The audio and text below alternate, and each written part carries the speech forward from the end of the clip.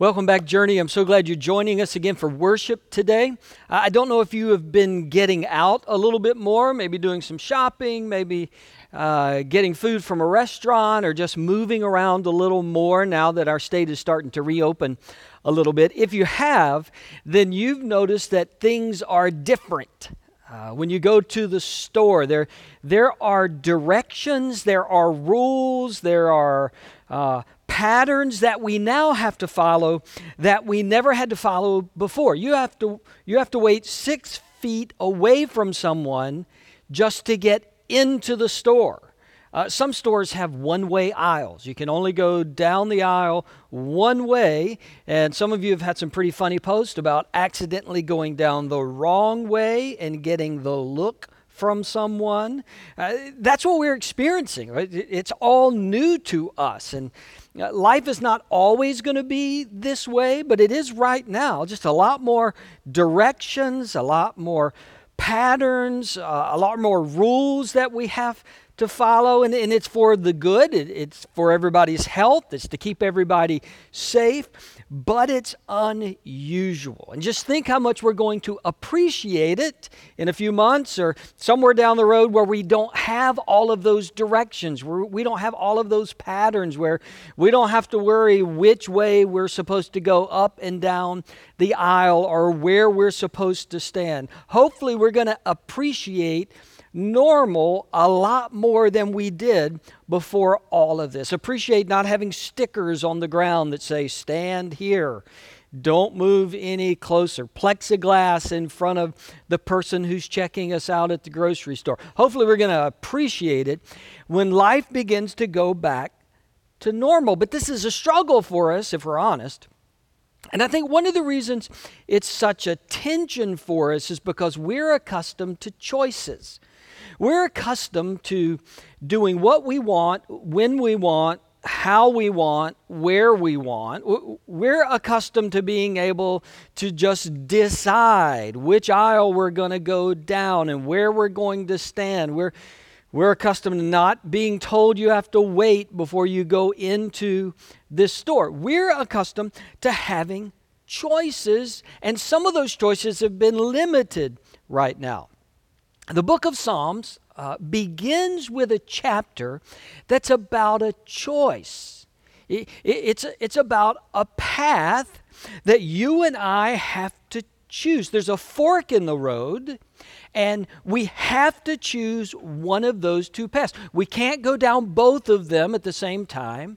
We can't choose to go down neither of them. We have to pick a path, and we have to begin to move forward.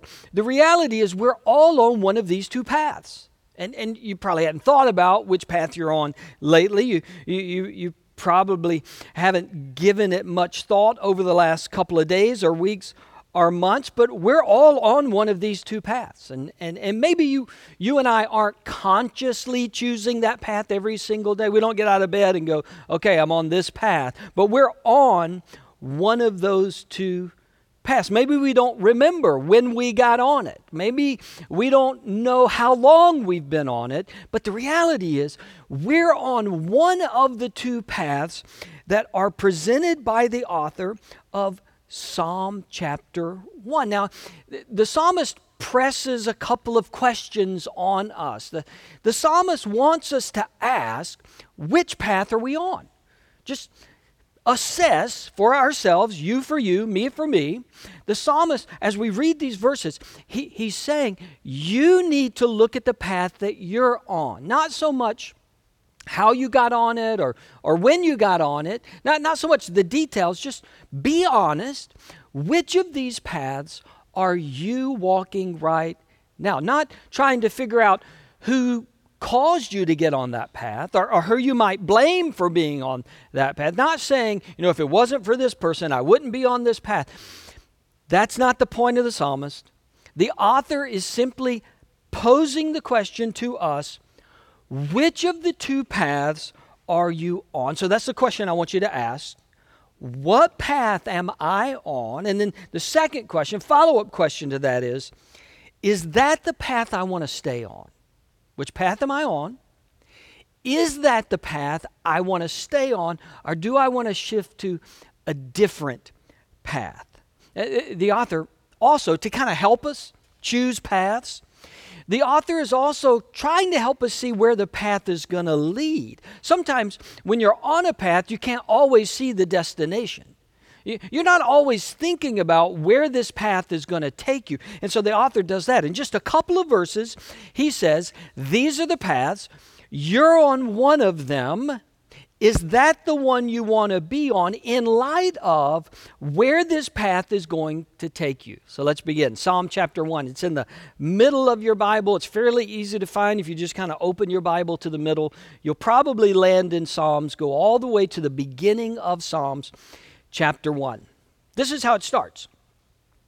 Blessed is the one, and we're going to pause right there.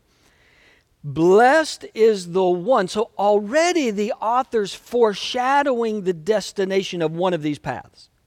One of these paths leads to what he calls a blessed life. Now, blessed and blessing, those are complicated terms because we associate a lot of things with the word blessed or with the word blessing. He's not saying that you'll be blessed as in material possessions. Sometimes we use blessed that way in our world. He's not talking about financial wealth. He's not talking about status. He's not really talking about the physical world of gaining. So he's not talking about your house. He's not talking about your car. When the Bible and when this author uses blessed, sometimes it's translated happy. That's an appropriate translation. When the author uses the word blessed, he means deeply fulfilled and satisfied. Having a deeply meaningful life. A life that is characterized by an inner sense of joy and peace. A life that, well, it matters. It has meaning and purpose. It's an abundant life. As we've been talking about this series, A Time to Plant, we've been talking about harvest. Psalm chapter 1, the person who wrote that said, there is a path that leads to an abundant life, an inner life that is satisfying. And he's probably going to say the other path is not going to lead in that direction. Now, it's important to know, he's not talking about individual blessings. He's not saying, well, you get a little of that and you get some of this, and if you do good, then you get that thing. He's talking about a general characteristic that pervades all of our life and all of our days. It's an ongoing sense of blessing, that we live a life of abundance and meaning and depth and satisfaction and purpose. One of the paths leads in that direction. He continues from there with a bit of misdirection, because you think he's going to describe that path. He actually switches gears and begins to describe the other path. Again, from verse 1, blessed is the one who does not walk in step with the wicked, or stand in the way that sinners take, or sit in the company of mockers.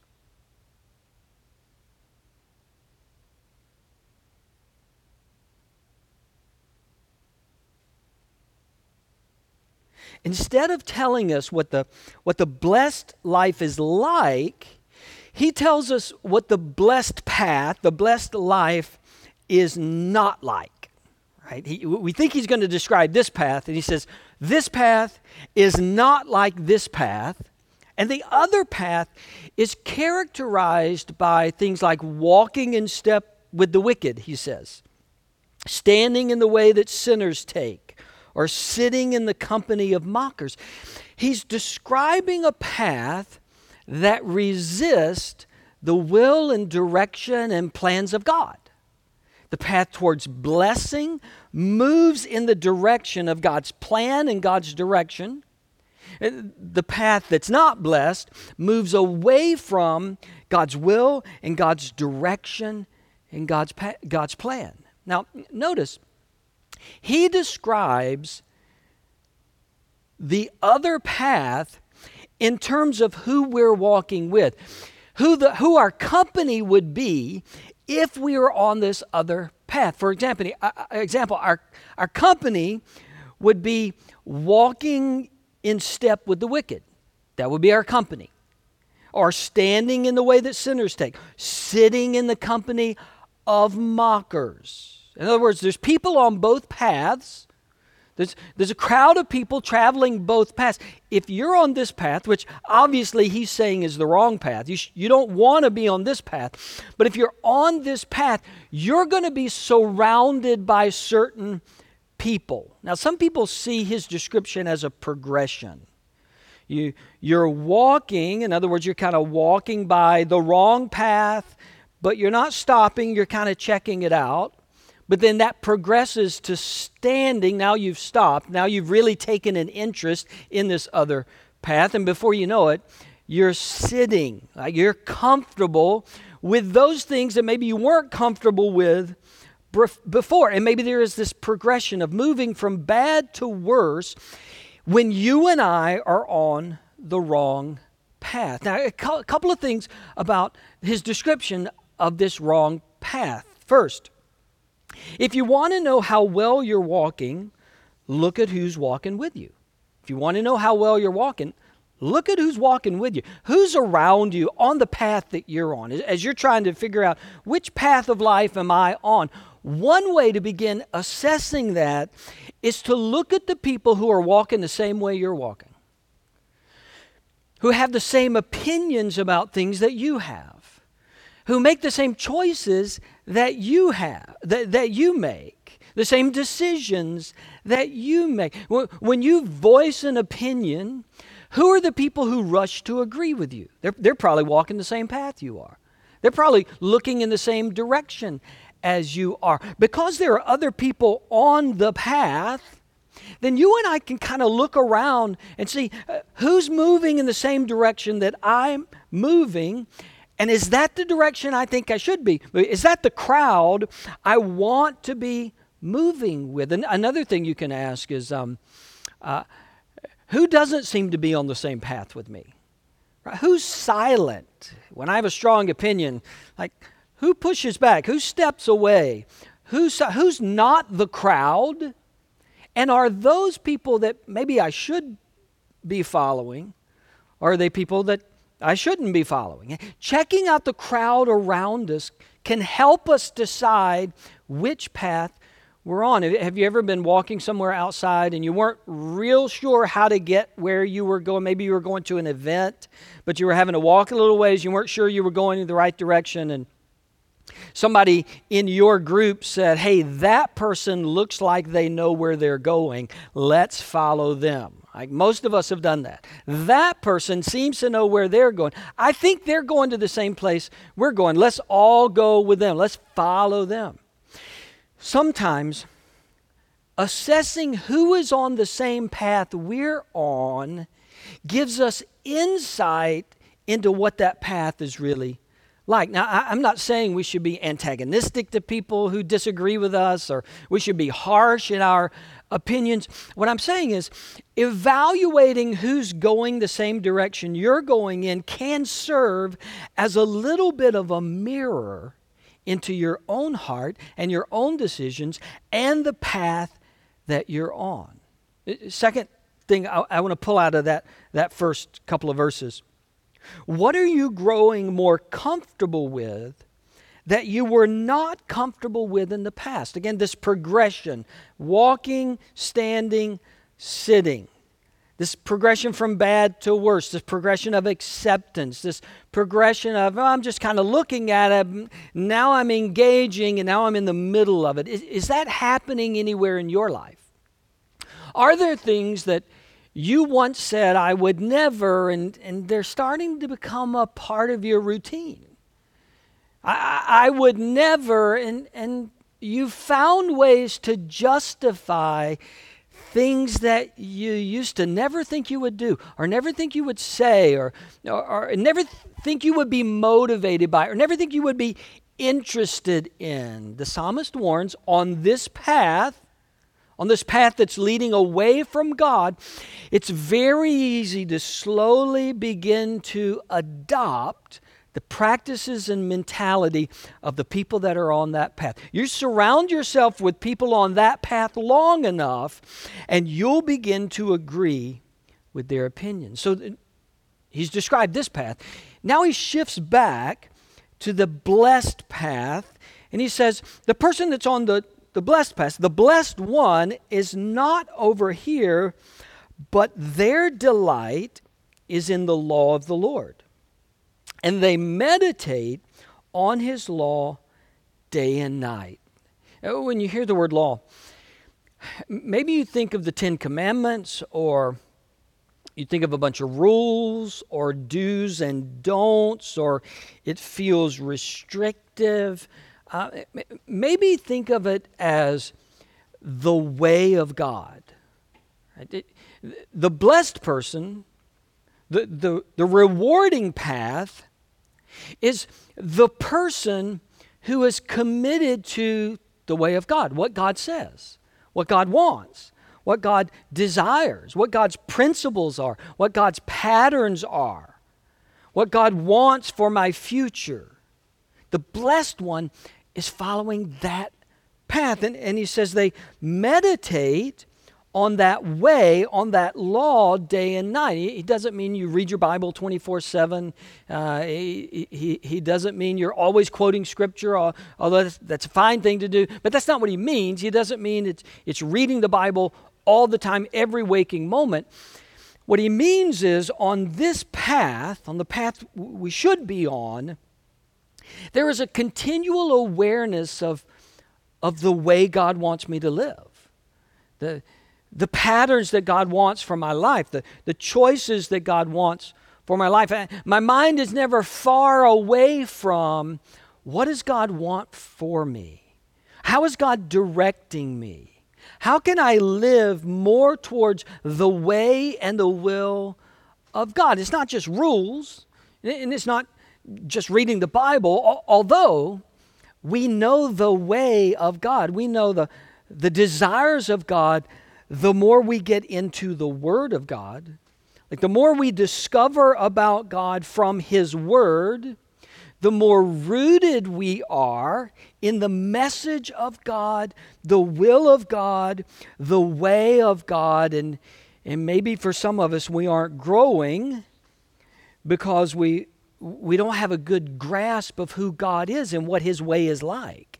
And we don't have real clarity from His Word on what the path of God would look like. We've ignored deepening our roots in the Word of God, so we don't really know the path of God.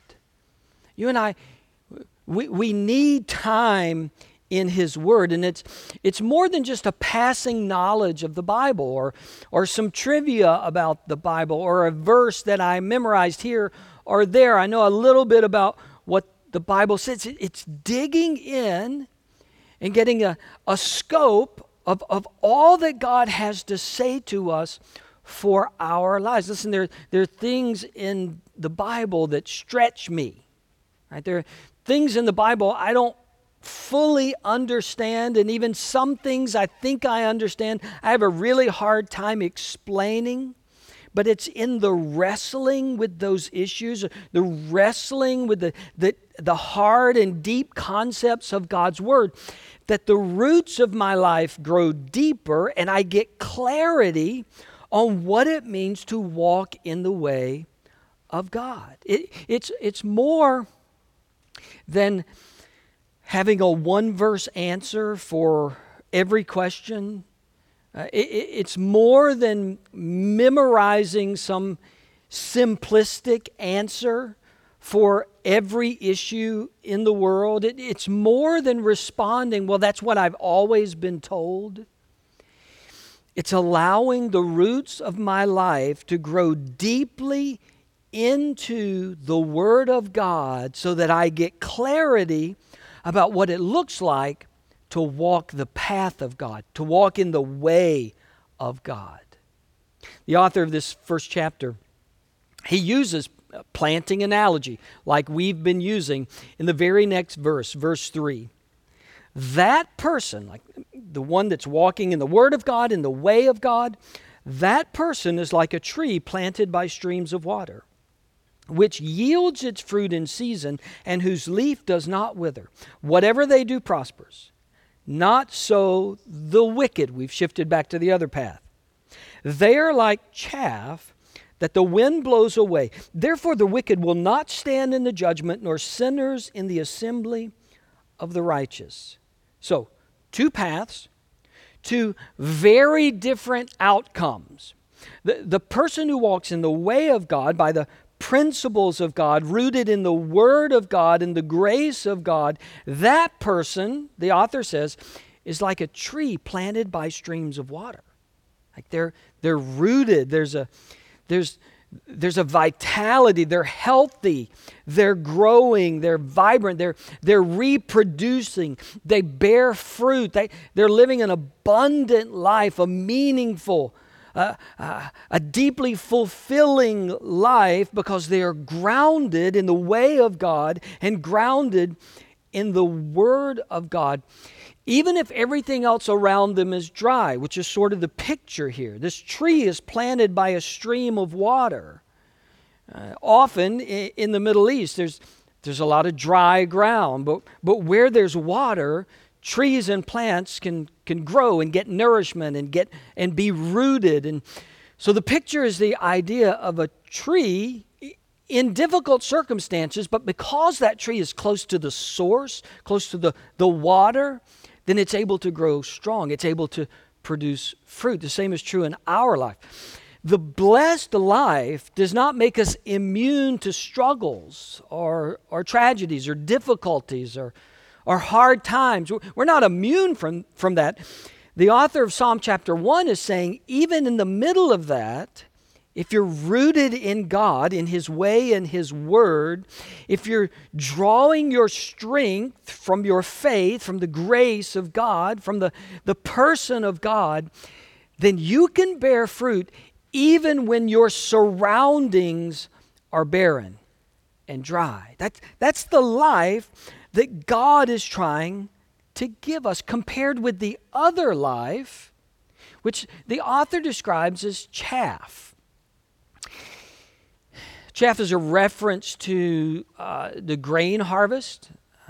Whenever the grain would be harvested and the stalks would be cut down and they would be piled up, and often they would be trampled to try to separate the grain from the husk and the stems and the trash. And often, there's several examples of this in the Bible, often at the end of the day, when the evening breeze would blow, they would throw all of that into the air, and the wind would help separate the two.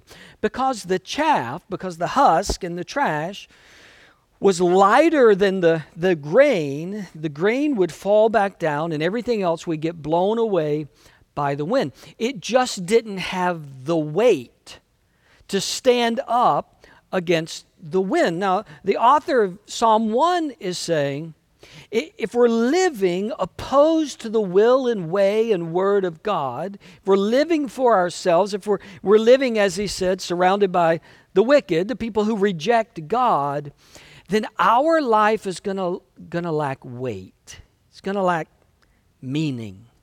It's not gonna be rooted. It's not gonna be grounded. It's not gonna withstand the winds of life. Solomon deals with this a lot in the book of Ecclesiastes. He uses the phrase meaningless, meaningless.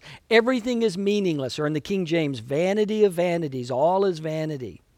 What he means is there's no weight to the things of this life. The things of this world, they're going to pass away. There's no lasting ultimate value. And if we're living for this world, if we're living for what we can get out of this world, it's going to get blown away. There's not an abundance that's going to last. There's not a substance to our life. Psalm chapter 1 saying the same thing. We're either on a path towards God's will and God's way that is producing a solid tree with fruit and strength and endurance and health and growth, or we're living apart from God's will and apart from God's way, and there's really no substance ultimately to our life. There's no core, there's no weight. We're each on one of those two paths. The question is, which path are you on? Which path am I on? And is that the path we want to stay on? I want to encourage you not to think of this concept in terms of rewards and punishment. That's not what the psalmist is saying. The Bible talks about rewards and punishment at times, but in Psalm chapter 1, he's not really describing getting rewarded for being on the godly path or getting punished for being on the ungodly path. Blessing, in the sense that it's used here in Psalm chapter 1, blessing is not the reward for the righteous life, it's the result of the righteous life. It's not the reward, it's just the result of walking with God. We grow deeper as a result of walking closely with God. God's not in heaven going, oh, you made a good decision, going to give you a reward. You made the right choice, going to give you a reward. You made the wrong decision, I'm going to send a punishment. That's not the concept that you and I should have of God. That's not the concept presented in Psalm 1. Psalm 1 is saying, look, the result of walking with God is an abundant, healthy, growing life. God's not handing out individual rewards. It's just the result of following after God and weightless, ultimately unsatisfying, ultimately eternally meaningless life is not the punishment of that God sends. It's the result of being on the wrong path. Look, sometimes I think people give God too much blame and demons too much credit in their lives. Right? When things get difficult for us, sometimes we're tempted to say, well, God's punishing me. Well, God's not happy with me. Or sometimes we say, well, the devil's really working hard on me. The demons are really working hard on me. But maybe it's not that at all. Maybe what I'm experiencing is simply the result of the path that I'm on.